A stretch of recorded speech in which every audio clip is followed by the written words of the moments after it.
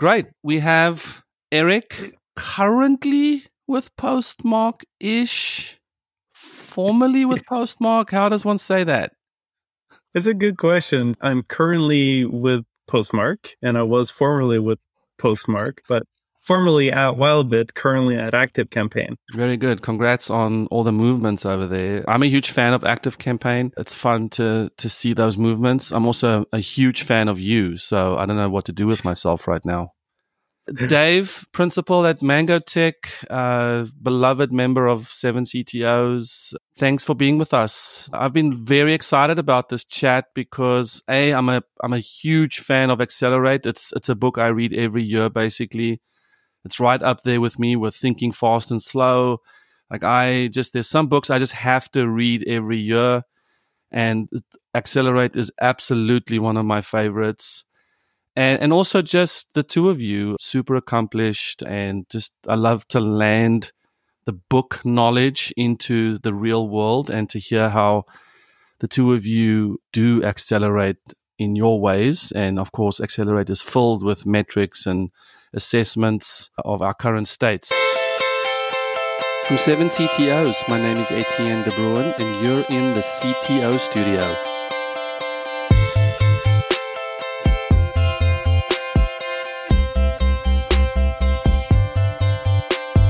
Yeah, and like how this all came about. And I was in the book club with mostly Siggy's, but we were talking about an Accelerate book, and I was like, yeah, a super duper expert on this because I have a service delivery assessment that I do with companies, and it's all based on Accelerate. So I have my certain sort of hot take on like how those things should be used and like how they should be looked at or whatever. And then Erik and I were talking about that a bit on Friday, and then it came into the whole idea of the tyranny of metrics and what do you measure, and like how people talk about developer productivity is in terms of lines of code and nonsense like that, and like those things don't make sense. And so even bringing that back to Accelerate is my philosophy is don't over rotate on the actual things themselves. Think about them as concepts and indicative of things and whatever. So we kind of got into, what is that guy's name? Hadfield's law, I think, is if a measure becomes a target, it ceases to become a good measure. So yeah, the Accelerate was the basis for this, and that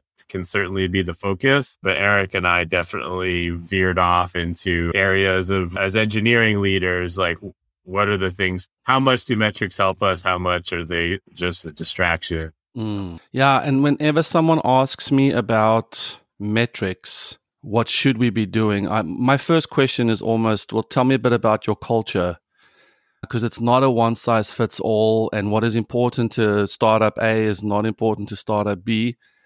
And while there are best practices, if the metric becomes the target, then you're probably screwing up your culture somewhere, somehow, and are not going to get to the thing you're trying to get to. First, I'm a huge fan of Erik's as well, just like you. But second, I put out a tweet, I don't know if it was last year or the year before, and I said, mark my words, when the history books are written, Accelerate will go down as one of the most significant contributions to engineering in all of software for all time. Because I just really feel like it was that game changing for someone like me who has a background in software delivery. A lot of the things that I felt like we were talking about in the DevOps movement was all like, if you do this, it's going to be great, or you do that, it's going to be awesome, or all these other things. And people were like, yeah, are you sure? And we're like, oh, look at Google or look at Netflix or whatever. And they're like, yeah, okay. But then Accelerate came out, and here was the math behind all of that stuff. And it was like,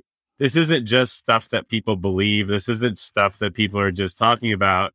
Here it is. Here are the things that are correlated to high performing engineering organizations. Here are things that are correlated to great business outcomes.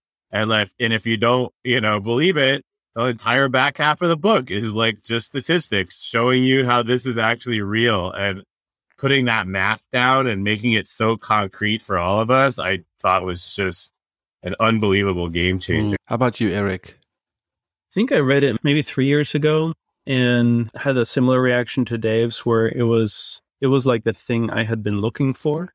And I tend to come from a strong culture and human perspective to everything we do. And I think that's what the book is about. I think it says that kind of early. If I'm not misremembering, Dave, I'm sure will hold me accountable, but they're talking about capabilities and non-maturity, and capabilities to drive culture change.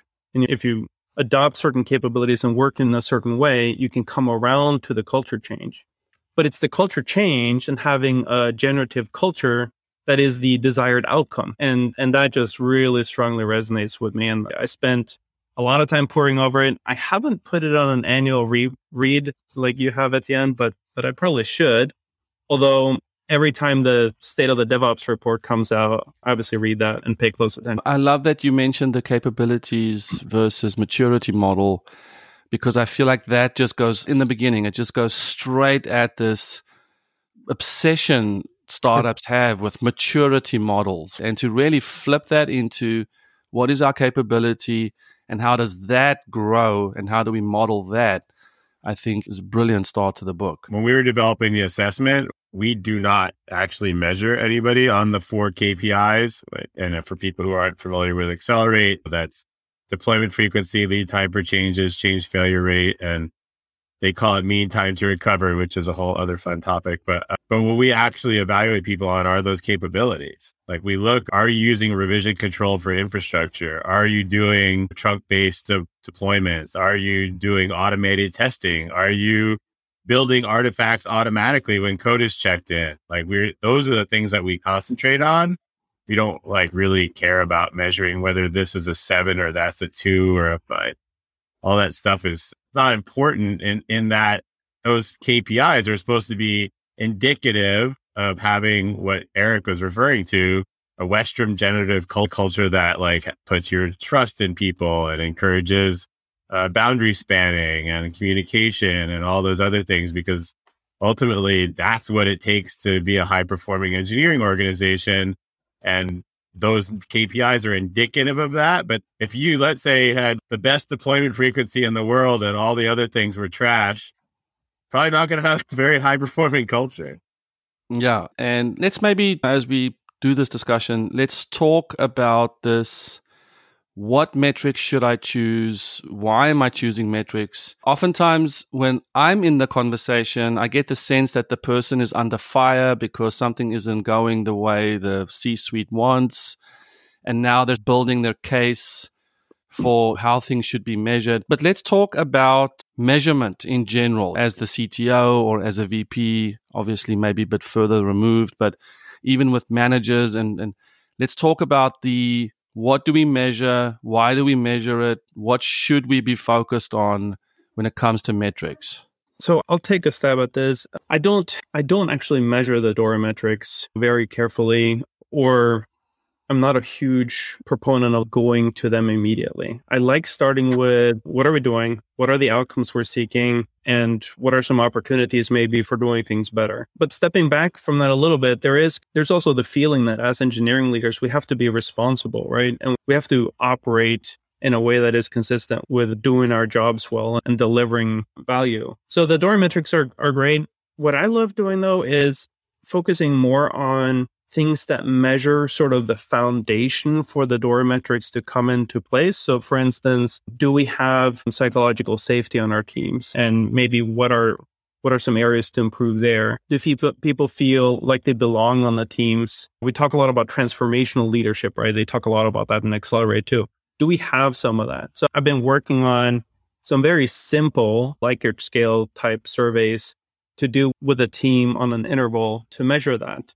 Above and beyond the DORA metrics are really specific. And I think if that's all you're looking at, then you're going to start measuring it, start improving it, and thinking the job is done, right? I think as engineers, we love data. And you guys are both CTOs. I was an architect, infrastructure engineering at Salesforce. We're give me the graphs, give me the numbers, because I'm an engineer and I want the numbers. And when you've gotten to, I think, the points in our careers we have, you realize that it's not really all it takes to being a good engineering leader. Camille Fournier has a really great blog post she put out last year. It's called something like 37 things that it takes to be successful in engineering that aren't code.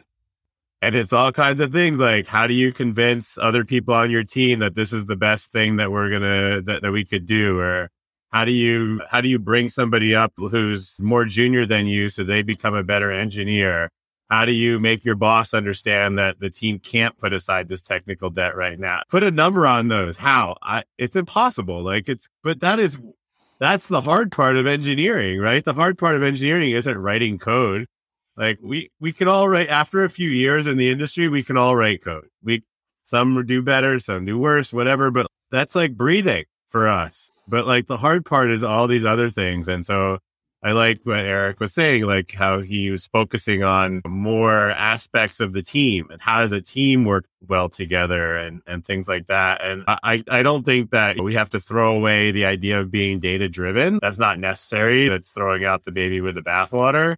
But I think we also have to recognize that everything that we can stick a number on isn't going to be all that great. And number two, if you just start sticking numbers on everything, people are going to find a way to game the system. And then what have you gained? What I love about the DORA metrics, for instance, deployment frequency, is that those numbers will break down because of other things that aren't working. And so at least if you can have some sort of North Star in those metrics and then deal with, but we can't do this because we can't retain engineers, or we have to keep retraining, or there's only 2 people who know how to do this X and Y. So it's almost like the vanity of the tooling and the numbers.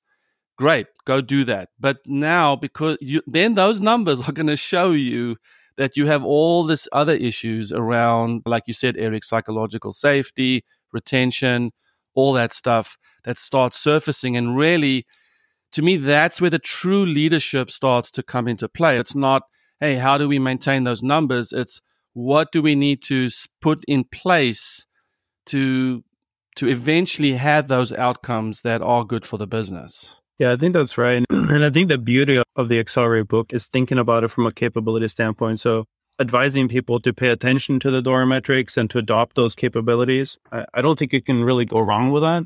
It's just important to remember that's not the end state. And so if we think about what are the outcomes we want, what's the reason for all of this, what I keep coming back to always is like learning. I think to me, a trait of really strong engineering orgs, or kind of any teams, to be honest, is their ability to keep learning and to have a practice of learning where, thinking about failure as feedback and not punishing people. And okay, DORA metrics, great. Yep, all of this stuff is great. We want a generative culture, but why though? I think partly because we want to be a learning team. How we do our work today is going to be different from next year and the year after. And it's going to change under our feet. And what problems our customers need us to solve is also going to be different. So I always come back to the outcome that we want to be highly functional learning organization. Yeah, I think it's important to remember that the Accelerate book came out of the DevOps movement. It's Nicole Posgran, Gene Kim, Jez Humble.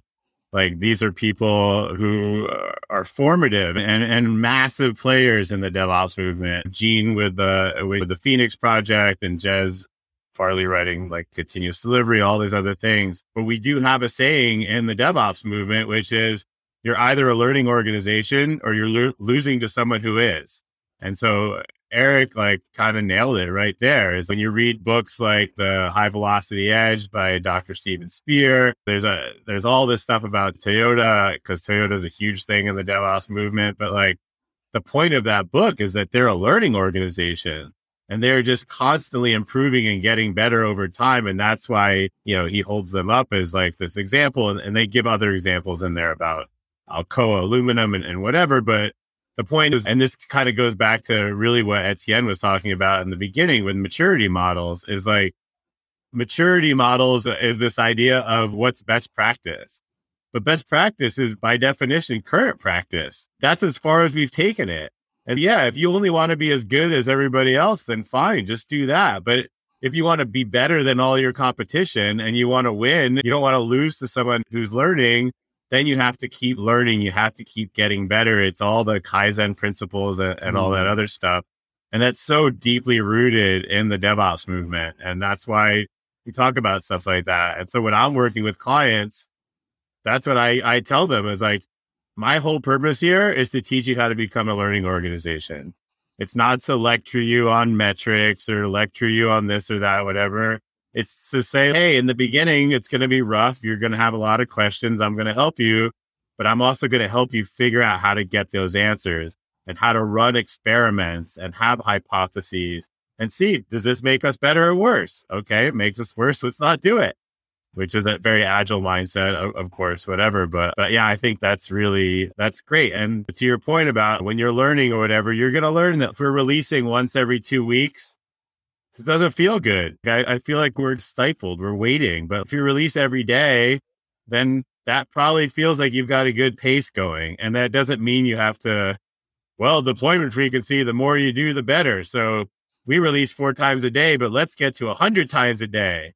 Like, why? What is that going to do for you? It does nothing for the business. Like, more isn't necessarily better. And when you're a learning organization, you run those experiments, zero in on the idea that like, hey, this is what works for us and it works well for us. So let's keep doing that. And if we have to change in the future, we'll change. Yeah, I'm drawn to learning organization equals top leadership being okay with not knowing or being wrong, or that to me is a lot of times where this all breaks down. Is I've just been hired as the CTO. I'm supposed to know my stuff, but I don't know how to massage these metrics into this existing culture and to adopt that learning mindset of, hey, I don't know the answers. Let's figure this out together and let's run those experiments is huge. And that's where, for instance, with trunk-based development, for instance, you can't really do the daily deploy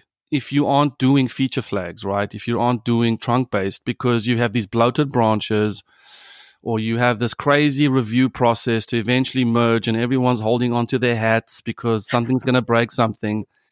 But that's what I love about the progressive nature of these types of metrics, is that if you peel the onion, you're going to get to the heart of the issue. And then as leaders to have the courage to say, listen, I know we want to increase our deployment frequency, but that really means a cultural shift in how we're actually doing our development process so that we can move to something that allows for unused code to actually be deployed. It's a courageous move to make those sorts of shifts. It does take courage. And I think there's a really exciting and interesting leadership challenge about how do you create an environment? Because the CTO may not be the person with the awareness that's what we should do, right? It may be the most junior team member that has some of this awareness and sees this opportunity for the team. And I think that's where this gets really serious for startups. You usually have small teams and you're on a time frame, so to speak, to prove your idea and get to market. It's really important that you use the whole team to their full potential. But if part of your team feels like they can't speak up or they're worried about speaking up, they're going to hold back their ideas and they may be sitting on the golden idea. And so creating those environments so that we can have conversations, so that the best ideas can come forward and we can quickly disagree with each other and move through it without causing hurt. It's very exciting. Yeah. How do you run an experiment if it's not safe we can only do experiments that are 100% guaranteed to be successful, like an experiment anymore. Come on. I have a client right now, and this morning I was on a call with them and we're like, we're going to change all this stuff or whatever. And then they're like, that's fine. We can make these massive changes to our organization.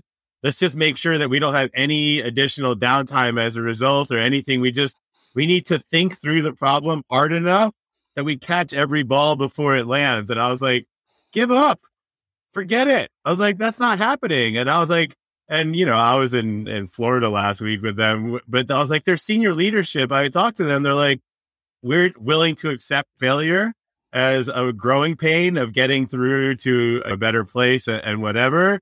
So I was like, you guys don't have to worry about that. Embrace this, go with it, whatever. You have permission to fail, because it's just, you guys have both been saying it, like people are afraid. What if somebody finds out that I don't have all the answers? Yeah. And that's actually, it's one of those things for me, like the word empathy or all these buzzwords, vulnerability, where just because we can name what it is doesn't make it easier to do. And so it's, we got to teach our developers empathy. Okay, great. That's a great value and it's good. But empathy is going to be messy. You're going to be uncomfortable. It's not going to be great. And the same for me with failing, right? It's this idea of experimenting, short cycles, tiny batches, like all of that stuff sounds great until it starts really messing with what the business plan is, or something gets released that shouldn't have, which is great for what we're talking about, but the business might see that as a failure on the part of the technology organization. I think about what you said, Erik. What I love about this book is also emphasizing the generative culture. I often talk to CTOs and I'm like, listen, if you don't create the generative culture inside your company, where do you think great ideas and innovations going? It's going to their side hustles. I love side hustles. But you're like, whenever I host a collaboration session or a think tank, no one says anything. Thanks for that confession. I mean, that you just told me in one short sentence how you're running your organization.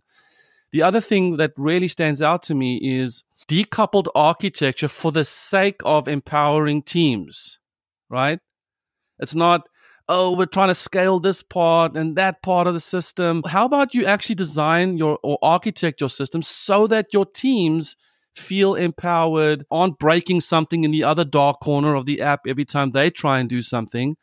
And so I think, like you said, Erik, so much of this is centered around the team and technology serving the team, decisions, architects designing for engineers versus tools and data and all those metrics. I'll throw it on you two guys since you're both CTOs, but like you said, Etienne, that like the business can see that failure as something bad or whatever. And then you said the CTO should create an environment in their organization so that it encourages experimentation, which leads to innovation and things like that. What does a CTO do when the CFO or the CEO comes to them and says, how could you release something that gave us 10 minutes of downtime? How could that happen? What does a CTO do in those situations? Yeah, that's a really tough problem. and I think it can be addressed in some cases, but so in that case, you have a cultural misalignment. And one thing I know for sure is you can't have a generative culture in the development team and then a pathological culture in supporting works. And you can try, but that's definitely going to be very messy. And that kind of points to the thing on this issue, on this cultural issue about what leads to value creation. I think that the leadership team has to be aligned. And so if that's the challenge in the org, that's the place I would start, is getting the leadership team together and then advocating, probably not head on, for here's why we should be okay with failure, but pointing to this idea, because the chances are that executive leadership team is not a learning team, and starting to advocate for why this team should become a learning team and running experiments. And because the fact of the matter is they're all sitting around the table also not knowing, and that message should appeal to them. And if they can get a taste of it, then maybe we can start a cultural change. But I will say I have tried and miserably failed at that. It is incredibly hard. So Etienne, you tell us, how do you do that? Thanks for asking. So I will say, just to galvanize the point you made, Erik, the leadership team on the same page. So I will say there have been countless situations where my team screws up. I go back to the CEO and we got to do a debrief about it. What I've learned in those situations is I cannot ever throw my team under the bus, and trust me, I have been tempted to do that 1,000 times. And you cannot fail at that once. So standing by your team, standing by the decisions, even if it's a surprise to you, boy, do not throw anyone on. You can do whatever you want in private, but when you're in the C-suite, do not give in to the temptation to say, I have to fix the team, or it was my issue. I also didn't know about it. So that's number one. Number two to me is the trust that you build with your CEO. You speak about the learning culture.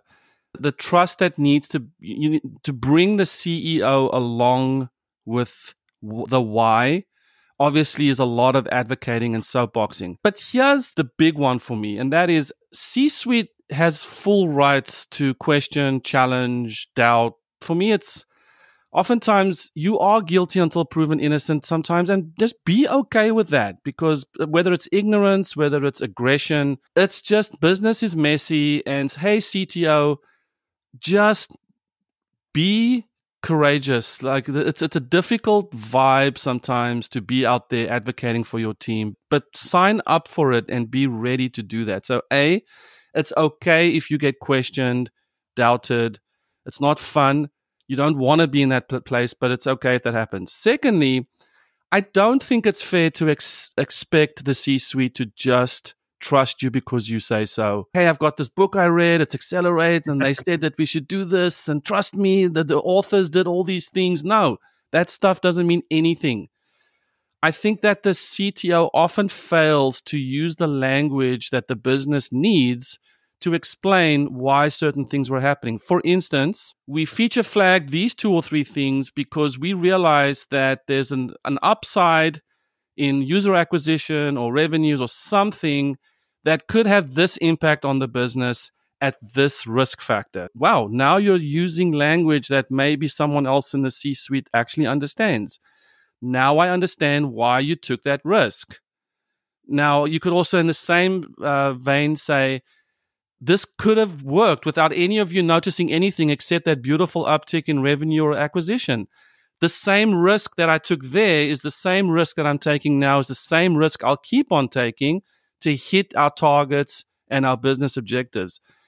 But I think too often the CTO is like, hey, now there's an affront on my skill and my person and my identity, and I'm going to go work for someone else who gets it. It's no, dude, you don't get it. It's you have signed up to be in that little rowboat on the ocean and the waves are 10 feet, 20 feet. You better navigate that and be ready for that. That's what I want to see in the C-suite when the business starts challenging the engineering organization. I love that part that you talked about. No one ever examines like what we call the root cause of success. Everybody wants to do an investigation when something breaks, but when things are working, nobody ever wants to talk about it. I thought that's a really good point. Dr. Richard Cook has a website called how.complexsystems.fail. It's got 18 different things in there. And one of the things he talks about is anytime we're making changes to the system, it's a gamble. And like when the gamble turns out to be bad, everybody looks at it and is, of course it failed but they're constructing a reality that didn't exist at the time, because if somebody knew it would cause a failure, they never would have done it. It's absurd. But he said nobody ever goes back and like thinks about all the gambles that we did that paid off, that did increase revenue, that did increase all those things. And I think that's to bring it back to the learning organization and Accelerate. That's when we do have those failures, it's an opportunity. It's an opportunity to get better. It's really showing us what the state of the system was at that time. And we have a lot of clarity about what the state of that system was. So we should use that as an opportunity to get better. And if it's me, when the CEO is asking me, I'd be like, it's the whole take all the blame and give all the credit thing. But yeah, we failed, like this thing, whatever. But these are the things that we learned. And this is how we're going to use that to our advantage in the future. And you can really get an advantage out of those things in the future. And in the Accelerate metrics, we have time to recover. Like, how does time to recover get better? It's not just through, I slapped some metrics from Datadog in there and now everything's finished. It's like we have to do all of the work of like destructive testing. And when we have a failure, doing those blameless postmortems or learning reviews or all those other things, because those things are specifically designed for learning. And when we do that learning, that's when your TTR metrics going to go in the direction that you actually want it. Yeah, I think about the system so I don't want to get into systems theory on this because this can take us, it's going to be a 5-day conversation and I won't stop talking. But what I do love about the metrics-driven organization is if it's in service to helping your people know when they're winning, then I think that's great. I think we need to have organizations where people are constantly opting into our culture. They want to play. They want to dedicate their time to us.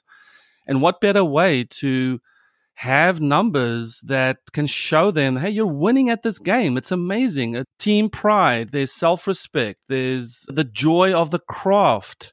All these things can be measured in a way that can really just put it back on the team for people to enjoy. The other thing I think in terms of maybe startup CTOs that see that they need to go through this change is that really that opportunity is a huge gift. Like you said, at the end, sometimes you're going to meet a small robot in a big sea and it can be scary, but being there, you might learn some things. If you're part of a non-generative culture, understanding how to affect change is a huge personal development opportunity. And so I would say don't freak out. And if it is a challenge and it can be a gift, and there is a lot of support in general in the community about how to go about it. I like what you said, Etienne, about showing the metrics, but also show how the metrics are tied to what people are doing. Like people should understand, engineers should understand how the work that they're doing are tied to better business outcomes, because that's why they're at work. They're not at work to learn some fancy new technology. That's a side benefit. But the reason that the company is paying them is they want better business outcomes. That's the whole purpose of hiring all these people. And when you can show an engineer how the time they put in on optimizing that algorithm saved the company $1 million last year, which led to bigger profits and better this and whatever, that's a big deal. Like people really, that's tangible for them.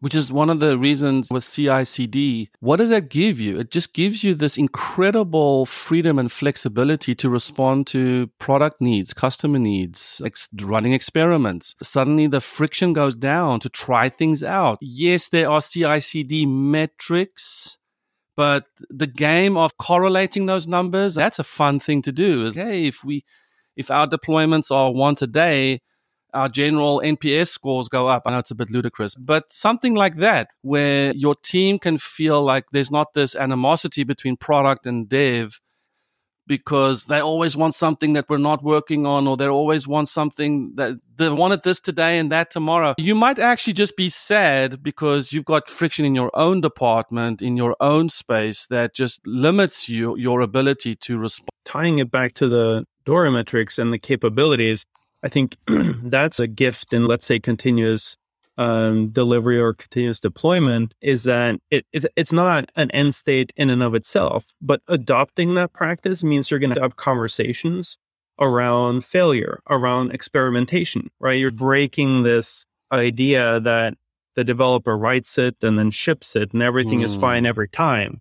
And I think that's part of why thinking of them as capabilities and adopting them helps lead to a generative culture. The process of rolling that out and doing it well, setting those expectations and having those conversations inside the engineering team, and then also with your C-suite and letting everybody in on what we're doing and why we're doing it, it leads to the learning organization. How brutally simple would it be if you could say to your C-suite, hey, this number here, if it's in single digits, then, the dollar signs over here or the customer sign over here goes up.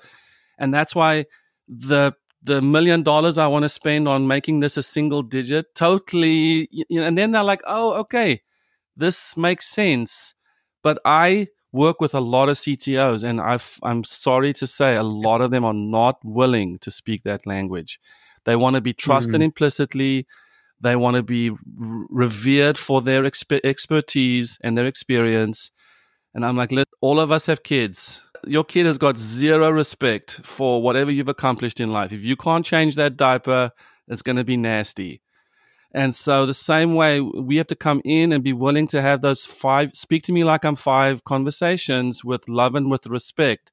And that's where the books like Accelerate to me are just these incredible, just amazing, just scrolls that just helps us and aids us in having those simple conversations. We always say, if you really want to get the business to change, bring the CFO with you when you're having that conversation. And it's a funny joke, but like the CFO is speaking that language, that common business language that people understand and people are interested in. So like bringing that CFO with you is a sort of a metaphor in some ways, or it could be real, but it's like, it's phrasing these things inside of those terms so that, like you said, Etienne, if this number is small, that other number is going to be big. That's what they care about. They don't care Wow. about like that other number being small. And for the CI/CD stuff, I think it's pretty interesting because number one, that's like your lead time for changes thing in the accelerate metrics. We can respond very quickly to market demands and opportunities that we see because it's not a big deal to get code out into production. Somebody's like, hey, this would be great. Let's do that. If I'm deploying every day and I can deploy at will, and my competitor is deploying quarterly because they're following like the old Salesforce model or whatever, blah, blah, blah, then like product comes to me and says, hey, we noticed this market opportunity. Let's go. And you're like, all right, it'll be out like in 3 days. And then your competitors are like, oh yeah, we could totally do that. Just give us 2.5 months and we'll be able to take advantage of that market opportunities. Give me a break. And we don't like hero culture and like the DevOps movement because that's generally about somebody who stays up all night fixing something and then we congratulate them for not sleeping. But this is real hero culture. Like you come to the engineering organization and say, we see this market opportunity and we can take advantage of it months ahead of our competition. That's some great hero culture. I so love that. So let's wrap this up with someone who's been listening to us for 45 minutes and are like, what are they even talking about? I like the way they sound, but I don't know what this means. Let's land this in a way that someone who's gotten this far, what could be an actionable thing for them to do next? I mean, it's going to sound funny just when I say it out loud, but like for when I'm working with early stage startups, I encourage them to take advantage of a lot of the tools that are out there in the ecosystem. So like AWS has all their code deploy tools and there's ECR and ECS and this and that. There's all kinds of things out there. The thing that I always find fascinating when I'm working with startups is the ones who utilize those tools, they get a lot of the DORA metrics for free because those tools are opinionated in a way that forces you into doing all these small batch releases and things like that. And certainly read the Accelerate book and understand what you're going for there. But there's no reason to strike out on your own and do this not invented here stuff where we're going to write our own container orchestration from scratch because that makes sense. And the tools are opinionated and they're really getting so good right now. I'm just super impressed with them. But the reason that I'm impressed with them isn't because they're some kind of a technological marvel. It's because they're encouraging you to do these practices. They're encouraging you to communicate and all these other kinds of things. And then to Erik's point, like the Google did a study years ago. You can go read about it on their rework website or whatever. They looked at all the teams across Google, which were the teams that had the highest performance. Was it the teams that had the most PhDs? Was it the teams that had the most experienced developers? Was it the teams who had people who had been at Google the longest? Turns out, number one, psychological safety. Teams that could communicate with each other without fear of being called out or failing or anything like that. Number one teams, psychological safety. And so as an engineering leader, I really encourage people to think about what that means.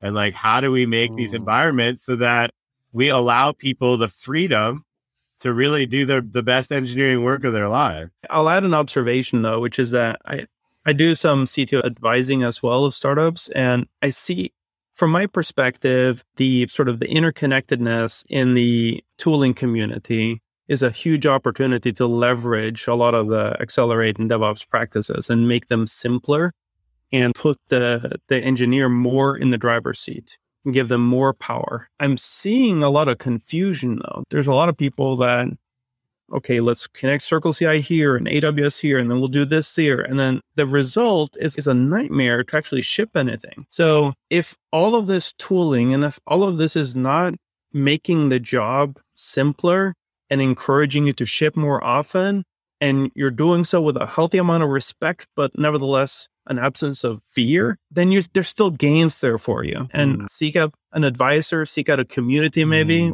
with some CTOs to help you. But there's lots to be had. What would you tell CEOs listening to this, founders who are struggling with, is my department where it should be? How do I know I'm getting the most out of my investment into the teams? Is Accelerate, are these metrics ways for us to uncover deficiencies in our team or in our approach? It's a very real concern.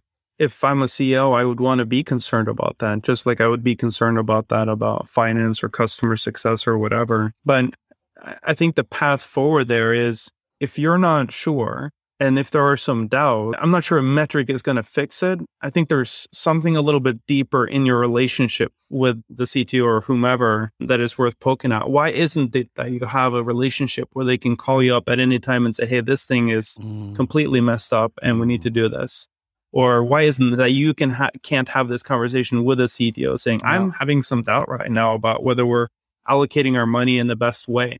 Those are conversations that should be had, can be had in a healthy leadership team, and that's a shortcut to the fix. The long way around is, let's try to find let's negotiate some kind of metric that we can agree on as a proxy for this thing. No, we just need to have the conversation. I think. I feel like that was touchdown. Thank you for listening to today's episode of CTO Studio. This is a little taste of the many conversations we have inside 7 CTOs. In addition to our peer groups, 7 CTOs members are also part of Slack, where ad hoc issues can be addressed by the larger collective. We also have 1 to 2 Zoom calls a week, where we go deep on specific challenges like brand new technologies, hiring strategies, people management, and expanding our influence and branding as technology leaders. Also check out 7ctos.com, where we publish our list of events like upcoming retreats and colloquiums in a city near you.